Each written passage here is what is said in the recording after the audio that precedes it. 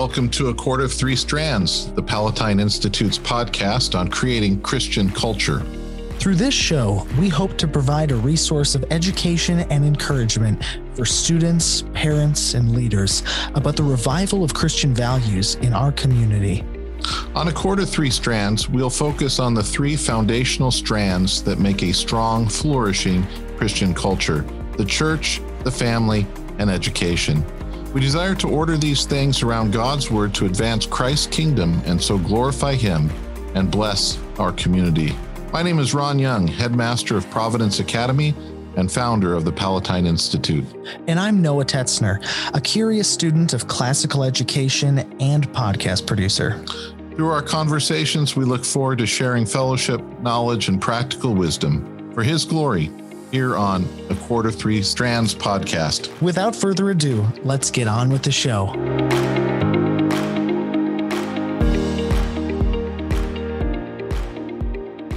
Hello and welcome back to A Cord of Three Strands. Today, we are celebrating our 10th episode of the podcast, wrapping out our three-part series on the tools of dominion. That's right. The last of our parts. So we had growing wealth. Last week was growing children. And finally, we want to talk about growing the church. Growing the church. So I suppose that is all about evangelism. Well, yes, it is. Except as usual, I want to talk about this in a way that you may not have heard in Sunday school. All right. Okay. All right. So first, when we talk about evangelism, we understand the Great Commission. We talk about the Great Commission. So in Matthew 28, starting at 18, Jesus came and said to them, to the disciples, "All authority in heaven and on earth has been given to me. Go therefore." In other words, because this authority has been given to him, "Go therefore and make disciples of all nations, baptizing them in the name of the Father, the Son, and the Holy Spirit, teaching them to observe all that I have commanded you. And behold, I am with you always to the end of the age." So there's this idea that we're supposed to go and do this disciple making of all nations, right? That's the idea. And so evangelism is doing that. But let me stop there and break down evangelism a little bit. Okay. So in the Greek, it talks about an evangel, which is a particular type of message. Okay. We in America, I guess, because we're English speakers coming from an Anglo-Saxon of good spiel, which means literally good news. Yeah. Good spiel became gospel. So when we talk about evangelism, we're always talking about the gospel. And when I ask kids, what is the gospel? They would respond what they learned in Sunday school, which is the good news. The good news. Well, so let's suppose I come home from the Brewer game and I tell you the good news that they broke their 8-game losing streak, which they did. And I presented this good news to you that the Brewers won. Yeah. Is that the gospel? Is that a gospel? It's good news, right? Right. As a Brewer fan, but that's not the gospel. No. Right. So in Greek, this idea of an evangel is a particular type of good news. Okay. And it has to do with a king. The good news is the announcement of a king who's been born, a king who is coming, a king who has had victory, and this is important, and the benefits that come with it, right? Yeah. So if a messenger goes to a city and says to them, "Hey, on June 22nd, the king is coming," and the people would go, and there's no other announcement of benefits. Yeah. They would be terrified because it probably means the king's coming for some sort of disciplinary reason. Right. But if they were to come and give an evangel, that is the gospel, they would be saying the king is coming. And when he comes, he's going to bring this. or he's going to do this, or he's going to enact this, right? Right. Or, hey, here, the king is on the throne and he gives birth to an heir, and boom, he's going to celebrate by, cutting taxes all over the place. That's the good news. That's the gospel. Or they're going to grant citizenship to this territory that has been friendly to them, or has done, like for instance, when Octavian and Mark Antony fought against Brutus and Cassius after they killed Julius Caesar, right? They had they led that rebellion. They stabbed him in the back. Yeah. There was an eventual war, and Mark Antony and Octavian defeated Brutus and Cassius in Philippi. So as a reward, when Octavian became Augustus Caesar, right? The Caesar, the emperor, he announced the good news that the Philippians the Philippi would become a colony of Rome. Yeah. And that there were people granted citizenship. It was the same in Tarsus. Tarsus was not Rome, but because of some of the benefit that they gave to the Roman Empire, to the Roman Republic at the time, a number of the prominent people were given citizenship, including some of the Jews, right? So this is how Paul ends up being a citizen. Yeah. He's from Tarsus. He's not from Rome. He's from Tarsus, but he's a Roman citizen. Got it. That was such a privilege, right? So that's the gospel. This good news that's given by the king because of his coming, his arrival, his birth, his victory, right? So that's the idea of gospel. So when we as Christians talk about the gospel, we're talking about the good news of a king who is Jesus, right? Now go back to now think of it in those terms. Here's Jesus saying to them, all authority in heaven and earth has been given to me. He's saying he's the king of the world. He's the king of the universe. Yeah. All authority. Remember, we talked about worship. Yes. Right. What is that about? It has to do with a recognition of authority. Right. We bow our knee. We lie prostrate to the king. Yeah. Why do we obey his word? Because he's the king. Right. So just think of this illustration. Right. Yeah. So I live in Wisconsin. Say I drive up to the UP. For those of you who don't know, the UP means Upper Peninsula, and it's a part of Michigan. Why it's a part of Michigan, I don't know, because it's attached to Wisconsin and not Michigan. Really weird. Yeah. The second thing is that most of them are Green Bay Packer fans anyways. They might as well just be Wisconsinites. Anyway, the UP, so the Upper Peninsula. So I cross over from Wisconsin into Michigan. Mm-hmm. There are some differences in the laws between Michigan and Wisconsin. Right. When I'm in Michigan, can I obey Wisconsin laws? No, I need to obey Michigan laws. When the Michiganders are in Wisconsin, they need to obey Wisconsin law.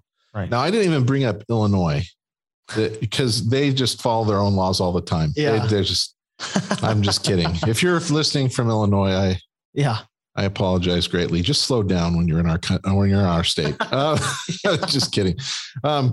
Anyway, but the idea is that there's a sovereign over the state of Wisconsin, and the Constitution, which is our sovereign of the state of Wisconsin, not the governor. Right.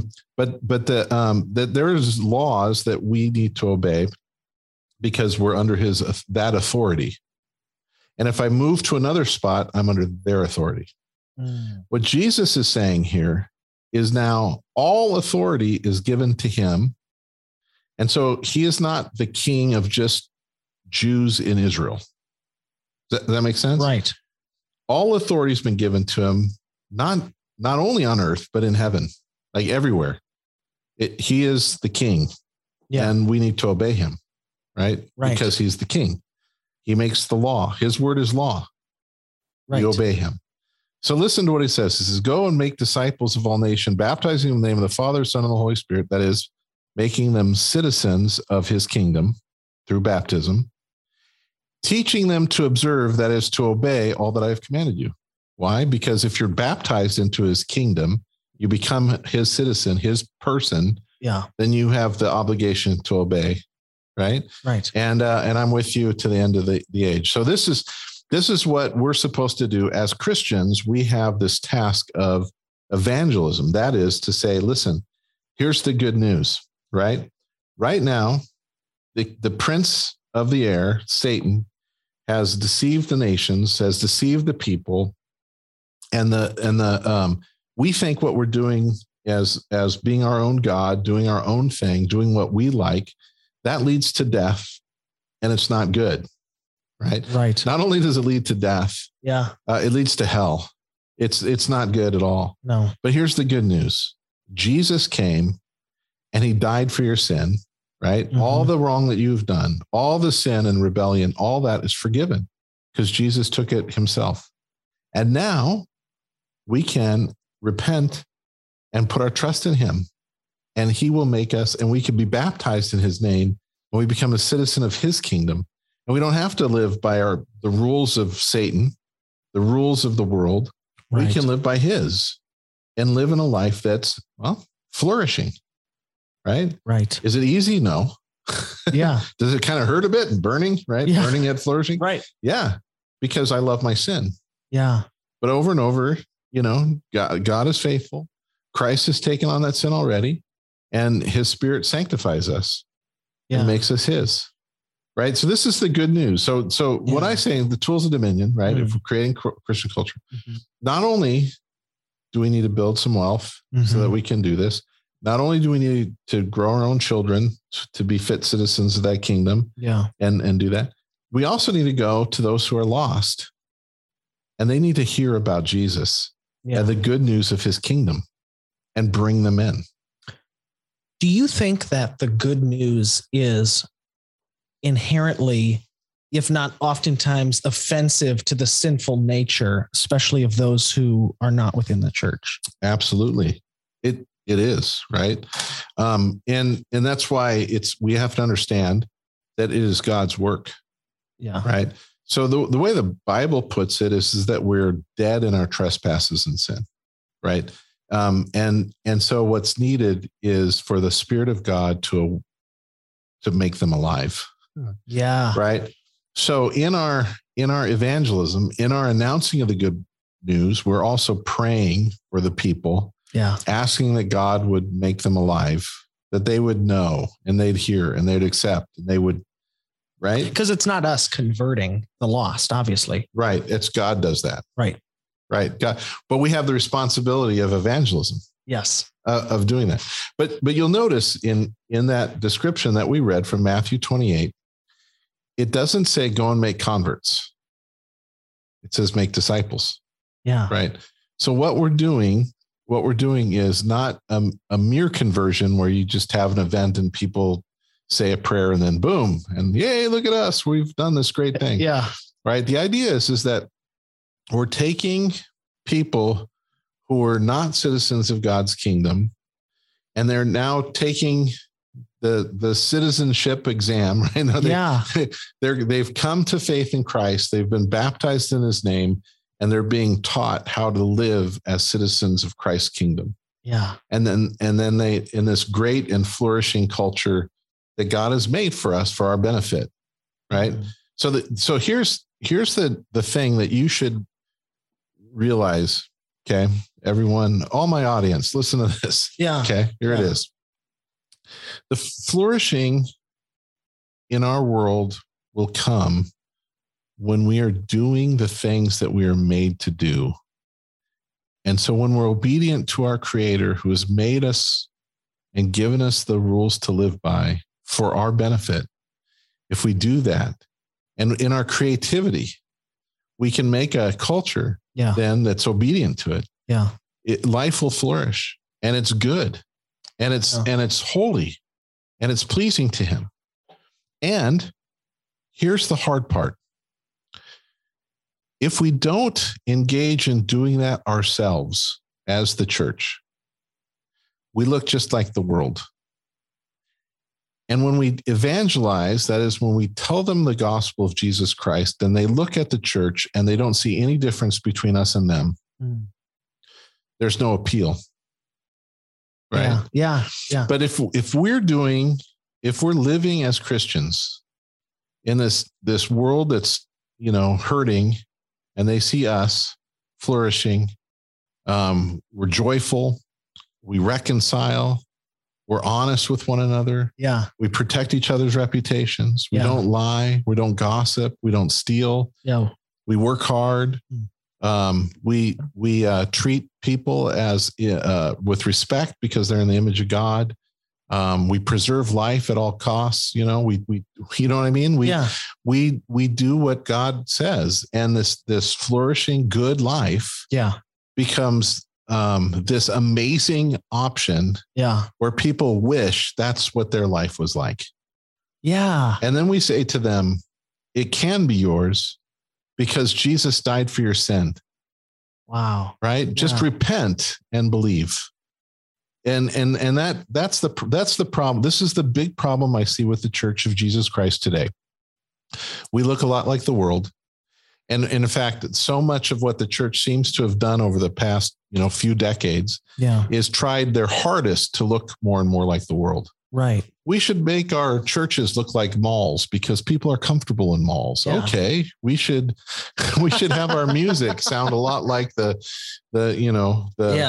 music on the radio. We should do, free pizza. So everything becomes like the world, like and people look at it and go, well, you got your thing, I got mine. Yeah. And instead of it being this one of truth and goodness and beauty. And I think if it was, if we really were serious, it's like, I'll tell you one of the most beautiful things.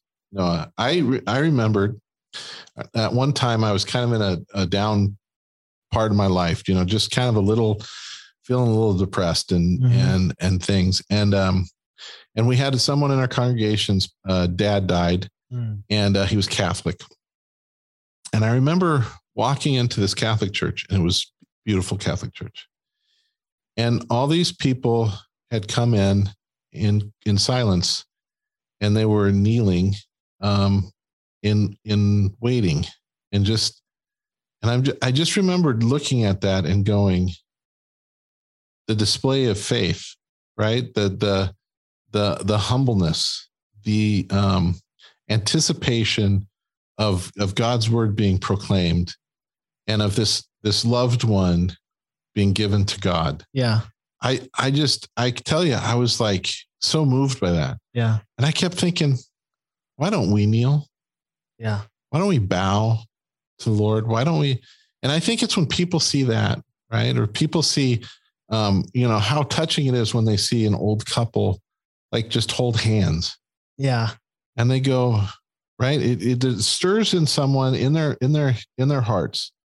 They think, when I'm old and wrinkly and I have nothing to give to the world, that I'd have someone who would love me and hold my hand, who's been with me through thick and thin for all these years and is still with me.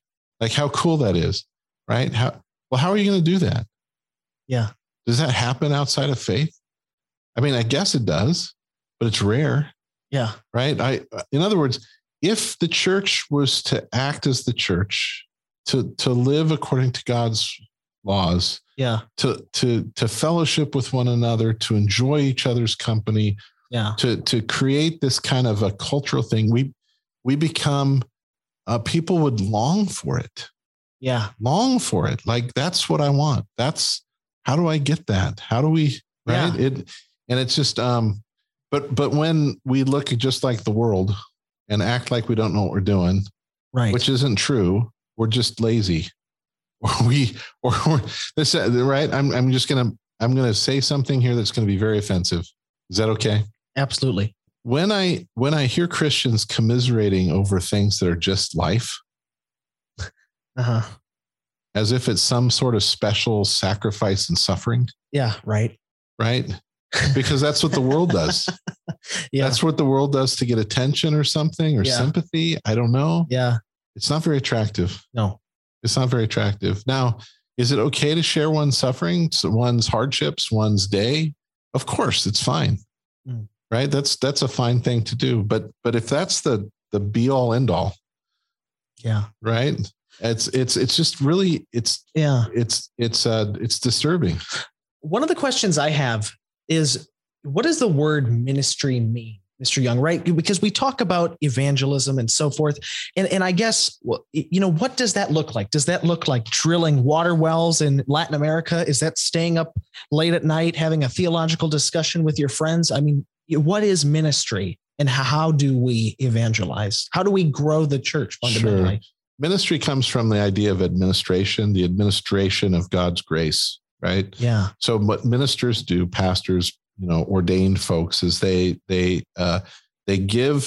administer these graces to God's people, right? In word and in sacrament and in help and in those things. Now, what can happen as ministry is that these so here's this village in need.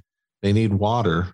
And what a church can do is send out people to go do such a thing in the name of Christ and as a demonstration of his love for them. Mm-hmm. And that's a ministry if they talk about it that way, right? Right. Just going and doing good isn't necessarily ministry. Yeah, right. But doing it in his name is, right? Right. And having a theological discussion with a friend, it can minister to them. In other words, there could be a real sense of God's grace in that conversation that's helpful. Yeah. And so ministry is happening, but it doesn't necessarily mean that it's ministry. Yeah. Does that make sense? Yeah. So I think that should good be done in the name of Jesus? Of course it should. Mm-hmm. That should be that should be something. We're salt and light in the world. We're to do good to others, especially those within our fellowship. Yeah. But these are, what kind of person are you if you don't take care of the widow or the orphan or the right? Right. What kind of, God is love and yet you don't show any love. Yeah. Right. So that's a part of it. The tricky part is and maybe I'm anticipating a question here. The tricky part is that the world gives their own understanding and definitions of what love is. And if the church wants to try to fawn over the opinions of the secular world in order to say that they're somehow on quote the right side of history or something like that, then that's a fool's errand. That's not ministry. That's not the gospel. That's not. Does that make sense? It's if the world is calling evil good and good evil, we're to have nothing to do with that. Yeah. Well, no, we're supposed to stand up and say, no, this is right. This is the right thing to do. Yeah. Right. So if I have, there's tons of examples of that. And the idea is that, should I say hard things to people? Maybe. Yeah. I'll tell it this way. It is good to say hard things to people if I do it in love and they receive it as love. Yeah. Right. But if I don't know someone, right. So the question I think my daughter asked had to do with personal pronouns. Right. So if there's a guy, a man, a male, and he wants to be called she or they or something like that, should I say that? Yeah. Right. Well, the question is that what's loving? Some people would say what would be loving is to, say the personal pronouns that he wants to. What's the big deal? Well, it's not really telling the truth. Right. And we should only do what's true. Do what's true. Right. So then, I should say the proper pronouns for their gender and their sex. Right. Right. Now here's the conundrum. They don't know me and I don't know them. Mm-hmm. Right. So I can act in a way that it will show them that I'm a jerk. Mm-hmm. Or I can act in a way that shows that I care about them, even though we disagree. Okay. Does that make sense? That makes sense. That makes sense. So, there's a Young Life, because I started off ministry doing Young Life. And one of the key things they talk about is earning the right to be heard. Right. So I want to be able to tell that person who's confused about the gospel and about the truth and to talk about those things. But if I've not done anything that would show that I love or care for him, mm-hmm. then I'm just a jerk. Mm-hmm. Yeah. Does that make sense? Right. So I want to earn the right to be heard. So one of the things I'm saying then, if we're going to grow the church, is that we're not going to, our witness is going to be one that comes from love and having the right to be heard. Right. Right. Not just to say things to get people mad. Right. And to gain some sort of applause or, whatever. Yeah. But that people know that we do love them and we do care for them. Yeah. And then this is the truth, because I love you. I'm going to tell you the truth. But until that time, I'm not going to say a lot to them. Yeah. Now to the church, to people who have recognized that Jesus is their authority, I have the duty and the responsibility to tell the truth, because that's just the way it is. So if you're a Christian, you should be used to hearing things that are uncomfortable and difficult. Right. And it's worth it, because I know that Jesus loves me. Yeah. I know that he's patient with me. I know that he's going to work in me. I know that my brothers and sisters in Christ love me, and it's okay to hear that. Yeah. Right. And that's a, and I know that's a difficult thing, because we have to wrap our minds around that. Yeah. Right. I'm part of the church. There's no such thing as a solo Christian, right? Yeah. We're part of the church. Yeah. And part of the church means we're brothers and sisters in Christ, which obligates us to love one another, period. Yeah. And so when hard words are said to me, I have to understand and receive that as what it is, love. Yeah. Right. It's just part of what it is. You've joined this army, right? The church militant. You've joined this group. Yeah. Yeah. And that's how it is. But with outsiders, I'm not going to try to unnecessarily make them think I'm a jerk. Right. I'm going to do what it takes so that they know that who I am. They know that I love them. And then I'm going to tell them the truth. Yeah. Does that make sense? That makes perfect sense. Yeah. It's hard though. Well, Mr. Young, today is a special day, being our 10th episode. And I think going into this a little bit would just, be a great example and word of encouragement to those tuning in, especially how they can get plugged in. As we talk about growing the church, I'd love to hear more about, as we close off today, what the Palatine Institute is going to do to grow the church in our community. Well, thank you, Noah, for that segue. So there are a few things that we want to do, right? And that is to give some instruction and some ways in which we can encourage the church to do things perhaps that are a little different. Like, for instance, earlier this year, we started doing these dinners for 8 at our school at Providence Academy. There's like close to 30 churches involved in our school. And the idea is that we do these things here, and then maybe they can take them off to their church. So this dinner for 8 is just a way of having a simple meal where you have a host and some other couples, and you eat together and you fellowship, and we ask questions. Yeah. So in the first one around, we talked about what is the hope you have for your kids, and what kind of world do you want to leave behind? Wow. And what are the things we could do to do it? And I'll tell you that the people that were so encouraged by just having the conversation around the table, just eating together and doing that. And then we did it again, another one. And we had some other questions, but it had to do with what prevents us from doing these things? What are right? Yeah. And we also just talked about ourselves. We got to know each other.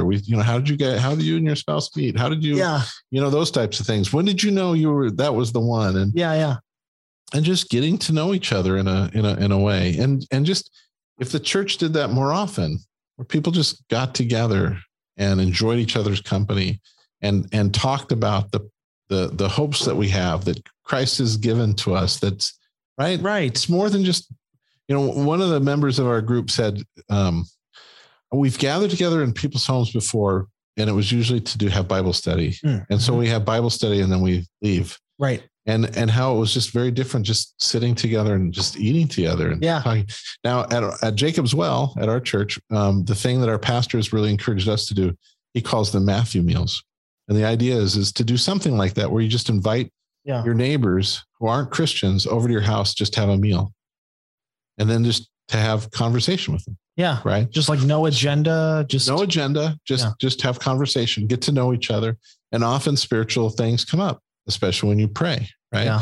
So some of that's in conjunction. Like there's a lot of people that really, it's not their habit to have people over to their house for a meal. Yeah. Right. So let's practice that and now start bringing in outsiders. Yeah.